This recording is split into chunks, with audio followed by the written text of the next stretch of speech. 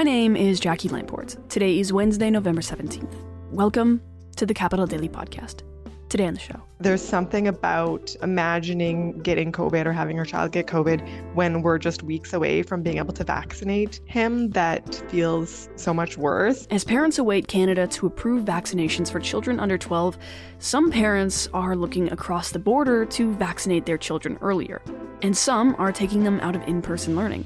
Today, we learn more about the vaccine rollout for kids under 12 and hear a story from a parent who is looking to speed up that process. Today's Capital Daily Podcast is brought to you by Heat Savers Patio and Fireplace Company. Upgrade your existing wood or gas fireplace into a reliable, energy-efficient velour gas insert designed to be installed within an existing fireplace and chimney structure. Visit feelthewarmth.ca to see Heat Savers' extensive display on velour products to create the perfect at-home haven. While BC anticipates Health Canada's approval for the Pfizer vaccine for children from ages 5 to under 12, some parents are making the decision between waiting and going across the border to where they can vaccinate their children right now. America made the vaccine available for the age group on October 29th. After months of rigorous and independent scientific review, the Food and Drug Administration, the FDA, authorized, and the Center for Disease Control and Prevention, the CDC, recommended the COVID-19 vaccine for children ages 5 through 11. The province has not given a specific date as to when the vaccination rollout will begin, as, like I said, they continue to wait on Health Canada. However, parents are already able to register their children to be notified and book as soon as possible. Shortly, we'll hear from Elise Cote, a parent of 2 children, one of whom is school-aged and will become eligible. But first, we'll get an update on where things are at with the province. Yesterday, Dr. Bonnie Henry held yet another press conference for COVID-19 in the province. One of the topics she discussed early on was vaccines for children. We anticipate that Health Canada will likely be coming out with their recommendations around use of this vaccine for children very soon. And we have been reassured that there will be enough vaccine for the just over 300,000 children in this age group here in British Columbia. We expect that Health Canada will make their decision after a thorough process to review all of the data. We've seen that the importance of this independent review of the safety and how well the vaccine works, the effectiveness of this vaccine for children.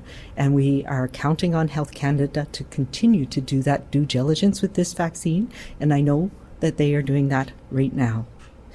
And the National Advisory Committee on Immunization is working closely with them to look at all of the data on this vaccine and on children, and will issue their recommendations at the same time as Health Canada recommendations come out. So that's great news. That means that we'll have that thorough, independent review that we can rely on for making decisions. She then explained the difference between this vaccine and the ones available to those 12 and older. We said a few times that this is a version that is designed specifically for children. It has a smaller dose, about 10 milligrams, in a smaller amount. And that will mean less pain and discomfort with the shot. But also it means that this is tailored for the immune systems of younger children so that it doesn't cause as much side effects, and it can be strongly effective as well. And Dr. Bonnie Henry also noted that they are following the state's rollout that is already ongoing. We've also and I was talking with my colleagues from the United States, and they have rolled out the vaccine program for young children in the U.S., and we're getting lots of great information on safety and how well the vaccine is working there. Anticipating concerns from parents, she urged parents to start looking into safety now. Of course there's concerns. We all want to make sure that we're doing the best for our children, and we want to make sure that these vaccines are safe and are going to work. So speak to your family doctor, your pediatrician, your pharmacist. Get that information that will help you make those decisions about what's right for your child. And finally, Dr. Bonnie Henry commented on mandating vaccines for the age group. Vaccinating children in the younger age group will not be mandatory, but it will give your children as much protection as possible. The best path to immunity is not through illness, is through immunization. And I encourage parents across the province to start looking into that now. As I promised, we'll shortly hear from Elise Cote, a parent who had considered taking her child across the border. That's coming in a moment, but before that, we'll speak to Capital Daily reporter Brishti Basu to get a better sense of what's going on. Brishti has continued to follow COVID in the province extremely closely and has now released an article about parents who have and have considered crossing the border to vaccinate their children sooner. Here's Brishti. Brishti, welcome back to the podcast. Hey, Jackie. Thanks for having me. Okay, you spoke to Elise Cote before I did. She mentioned to you that her child's school has had multiple outbreaks. She did, yeah. The Tillicum Community School, she said, has had 3 outbreaks so far, and this was the 3rd. Okay. What can you tell us about school outbreaks overall on the island? Well, right now, there are 47 schools in the Island Health Region with active exposure notices for COVID-19, and 13 of those are in Greater Victoria. Oh, wow. Okay. There's a graph that you showed in the article that shows the impact schools reopening in September had on cases. There's that nice line, and then you start to see some numbers change. Can you explain what we can see there? Basically, what it shows is that COVID-19 cases kind of skyrocketed among children aged 5 to 11 right after school started. Mm-hmm. And it kind of went up and up and up until a certain point in early October. And then cases are now on the decline again, right after masks were mandated in schools. Okay, yeah. It always corresponds with masks. Always. Okay. So let's talk about mandates, because it's kind of been a topic for a while now, not just regarding kids, it's also about the people who are working in schools. So the workers in K-12. Right now, are there any mandates for vaccines? As of right now, there are no mandates for staff or workers at any K-12 schools in BC. But Dr. Bonnie Henry, the provincial health officer, has stated that public health officials in the interior and northern health regions that are working with schools there are supportive of mandates, just because of the number of cases they're seeing over there. So might see that for the north and interior. Okay, so it's possible that that's coming. It's possible, yeah. In your reporting, has this been something that's talked about a lot or asked of our officials a lot? Quite a lot, yes. Actually, people have been asking since before September whether or not there's going to be a vaccine mandate for teachers and workers. When it comes to children, we do know that Dr. Bonnie Henry said that the vaccine will not be mandatory for children under 12. But what does that mean for the passport system?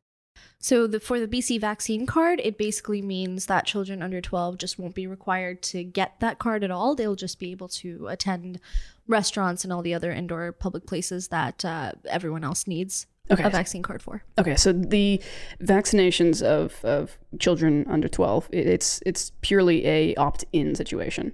Pretty much. It's not mandatory at all. Okay. Now, there are a lot of parents who are clearly going to opt in. You've spoken to a couple for this article who want it to happen even sooner. I mentioned earlier that you spoke to Elise Cote, but you also spoke to another parent, and he actually is planning to cross the border. That's right, yeah. He's a father of 4 in Vancouver, and he's got an appointment for his 8-year-old daughter at a Walmart in Bellingham on Monday, actually. Okay, so he's going to do the crossing on the ferry, providing your negative tests. Yeah, he is. Paying for everything, yeah? Yep. In talking to him, you found that this was important enough that if you could bump it up a couple weeks, then that's worth it. Exactly. This particular parent was pretty fed up with how Canada has handled vaccines and handled the pandemic overall, and pretty much he wants to get his daughter protected as soon as possible. The province is definitely anticipating concern from parents who might be hesitant to vaccinate their children. But we do have some numbers that we can rely on from our data, not other countries, and that's the children who are vaccinated who are over 12. What can you tell us about that age group? As we can see from that same graph that shows us the spike in cases, we can see that children aged 12 to 17, cases in that age range kind of stayed stagnant after school started. There were some peaks and valleys, but definitely nowhere near as high as kids under 12. We also know that throughout the pandemic, up until November 1st, no one in the age range of 12 to 17 that has been vaccinated has ended up in the hospital with COVID-19. So we do know that it prevents serious illness among children.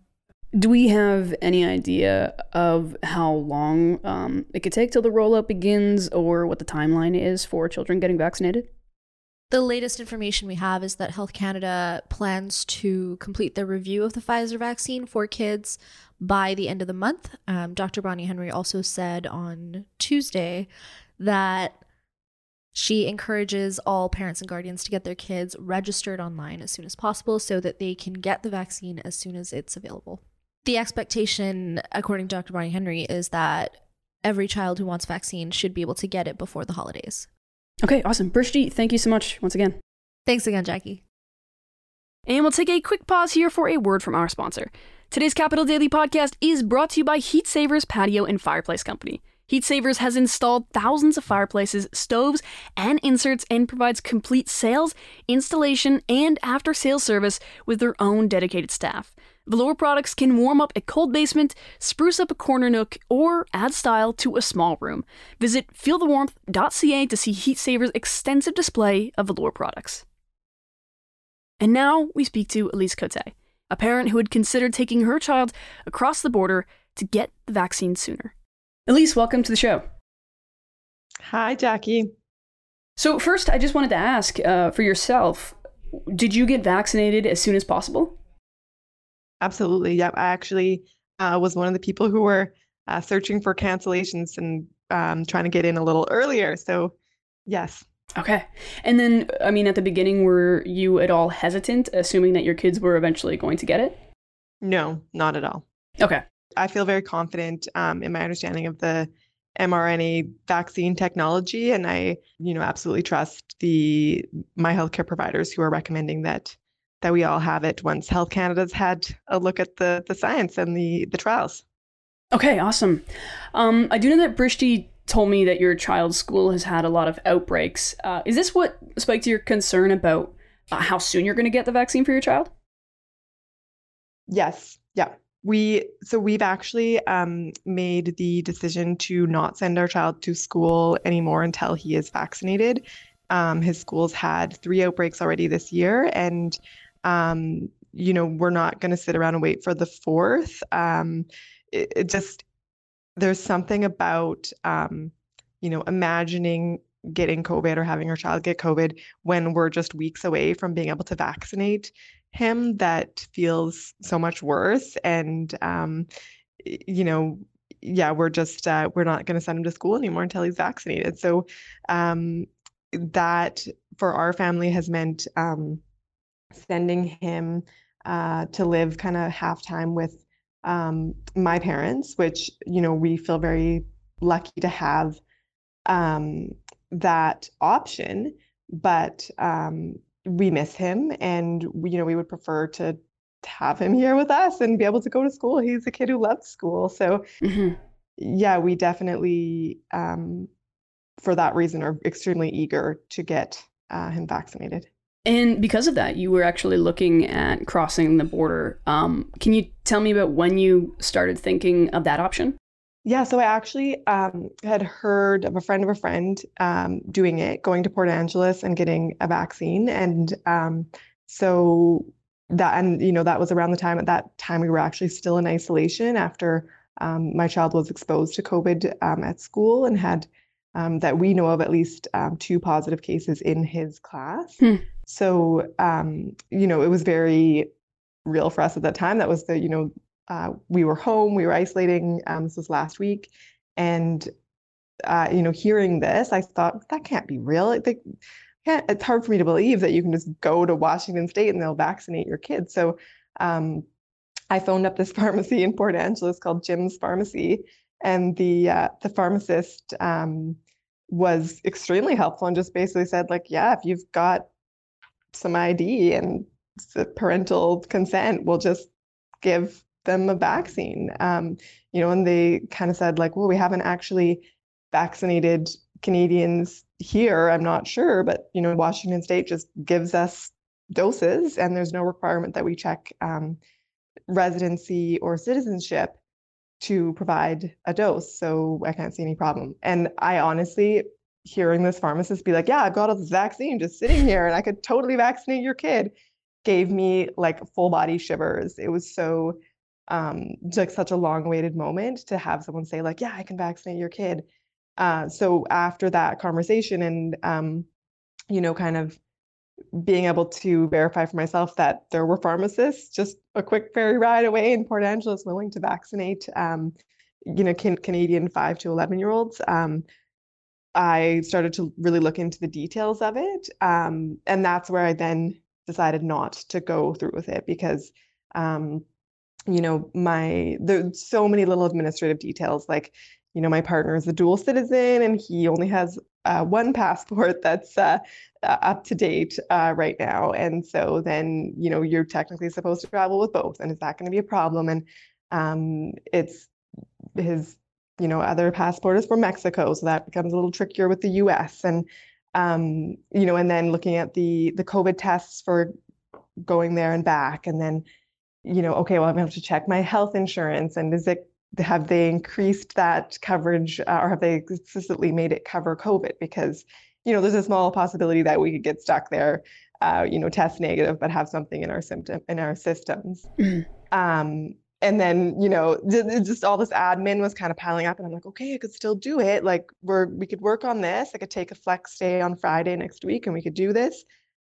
But then it was later in the day that Health Canada put out a statement reiterating kind of the timeline that they're on and saying, it seems like they are pretty sure they're going to have the 5 to 11 dose of Pfizer approved by the end of this month, if not before. So then the conversation became, okay, we're going to be spending hundreds of dollars on ferry tickets and COVID tests and, taking a Flex Friday, and then, and all of these admin stuff. Are we going to have to go to a notary and get a note from my partner that it's okay for his child to travel across the border? Or is he going to have to come? And can he do that on the passport he has? Mhm. All of this stuff.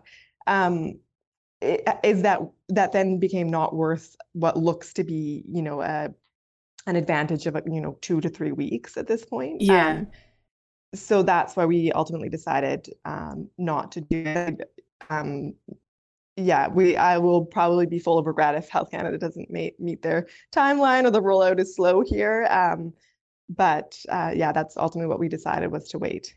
Okay. Did you discuss this with other parents in your friend groups at all? Did anybody else have this idea?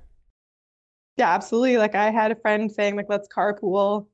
She has 2 kids within the 5 to 11 span. And, she was like, I cannot live another day with the stress of constantly worrying about my kids getting COVID, and the guilt about sending them to school because she doesn't have, the option, as I do, to send them to grandparent or that type of thing.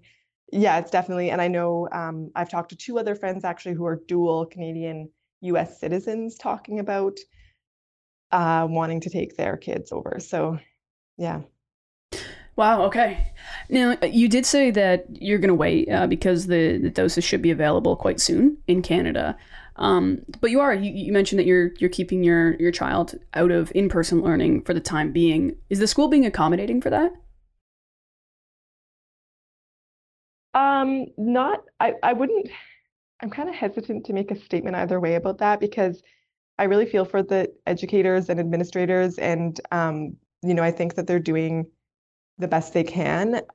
But without there being a hybrid learning option, and being in a situation where we don't want to, withdraw our child from our local catchment school in order to enroll him in, official homeschooling or whatever, there isn't really any option for us. But I wouldn't go so far as to say that, the teacher and school have not been accommodating. I personally am happy that no one has bugged us about it. There is the concern, like, we are aware as parents that we have a legal obligation to educate our children, and that the province does require that they be in some sort of program. It could be a, self-design, home learning, unschooling thing, but you have to be enrolled in something and have some way of proving to the province that you're educating your child, and we don't currently have that. So, we do feel a little vulnerable in that regard.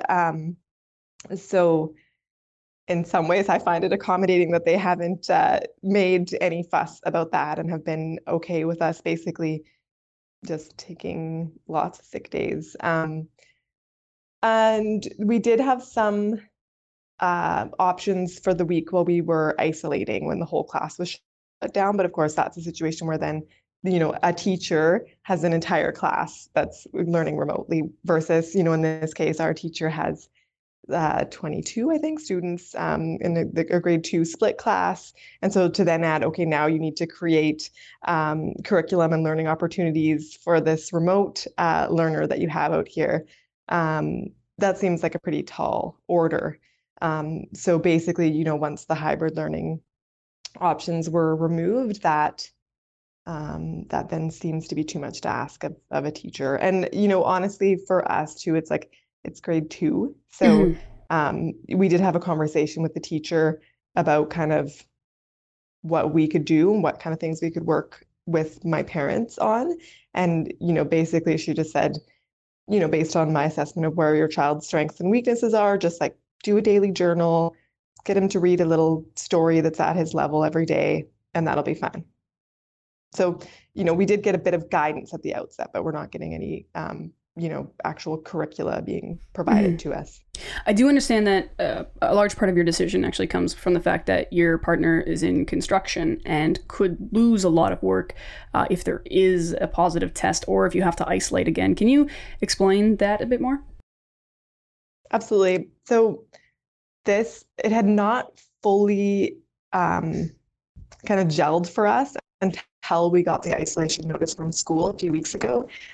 When we look at the timelines, there's a possibility for, say, a child to be COVID positive. So then the entire family is considered a close contact. So we're required to isolate by law. And then it's not until, say, the 10th day of that isolation that then, a parent is now symptomatic. So now we're all in isolation more. So we look at it and it's like, it's not unreasonable to think you could be, even with everyone getting very mild cases of COVID and, both adults being vaccinated and with children more likely to have mild cases, it's still not unreasonable to think that we would be in isolation for up to a month. And obviously with my partner working in construction, he has no opportunity to work from home. And he's non-union and he doesn't have any company provided sick days. And honestly, we're confused about how effective any sick days that are being offered by the government would be. And and regardless, it's not sufficient time if you're required to isolate as a close contact and then become symptomatic, and now you're looking at 30 days plus. So and then like many parents, we live pretty close to the line, right? So then it's like, well, the goodbye savings account, and it's not something that we want to risk, especially given the proximity to vaccine approval for this age group. So and we definitely watched other families in our school going through it, and that's been a big eye opener. Like definitely there's a woman I know on my street who was double vaxxed, and all 3 of her kids got COVID with it coming from school. And, she also got COVID. And so, you have to think about the level of viral load that you get from caretaking, a tiny person who's like sneezing in your eye or, licking your face, as toddlers and little kids are prone to do, and it's going to be high. So, we can't trust that just because we're vaccinated, we wouldn't get it if our kids got it. So yeah, that was definitely a consideration for us, and my partner's work is quite busy right now. So it would be, the company would be looking at, deadlines having to be extended and that type of thing if he had to be out for that long. So just all around, it sort of dawned on us what a mess it would be if anyone in our family got COVID. Yeah. And I'm sure a lot of families have gone through that and also fear going through that. But the availability for children is coming up, and I assume that you'll be first in line. Absolutely. We registered our kid as soon as that was opened to them. So we're there just waiting for the invitation to book an appointment. And absolutely. We'll probably, if there's an opportunity to do the to snag cancellation appointments or anything like that, we'll be right on it for sure once it's open for his age group. Actually, I just have one more question before I let you go. Are you going to be putting your child back in class after the first dose, or did you want to wait for both doses? Ideally, we would wait for both, but probably that timeline's not gonna work for us. Yeah. Just in terms of him not being able to live with us and that being hard for our family. Mm-hmm. So, we at this point we've kind of discussed like our comfort level would be if schools are continuing to mask and try to do like outdoor things and all of the, I don't think sufficient, but the measures that they are taking, if those are still in place, and he has had one dose and is 10 days out from the one dose, Mm-hmm. that we would then be comfortable sending him back and find that was, there's no zero risk scenario, but we're looking for our kind of what's our family's acceptable level of risk scenario. Elise, thank you so much for joining us today. I really appreciate you sharing everything. Thanks, Jackie. Thanks for your interest in this topic. Also, make sure to check out Brishti's story to see that graph we were talking about and get some more information. You can do that at capitaldaily.ca. And for daily COVID updates, make sure to subscribe to our newsletter, which you can also do at capitaldaily.ca. And if you want to help support Capital Daily's local journalism and connect your business with our engaged and curious Greater Victoria audience of over 50,000, you can email our partnerships team at advertising@capitaldaily.ca.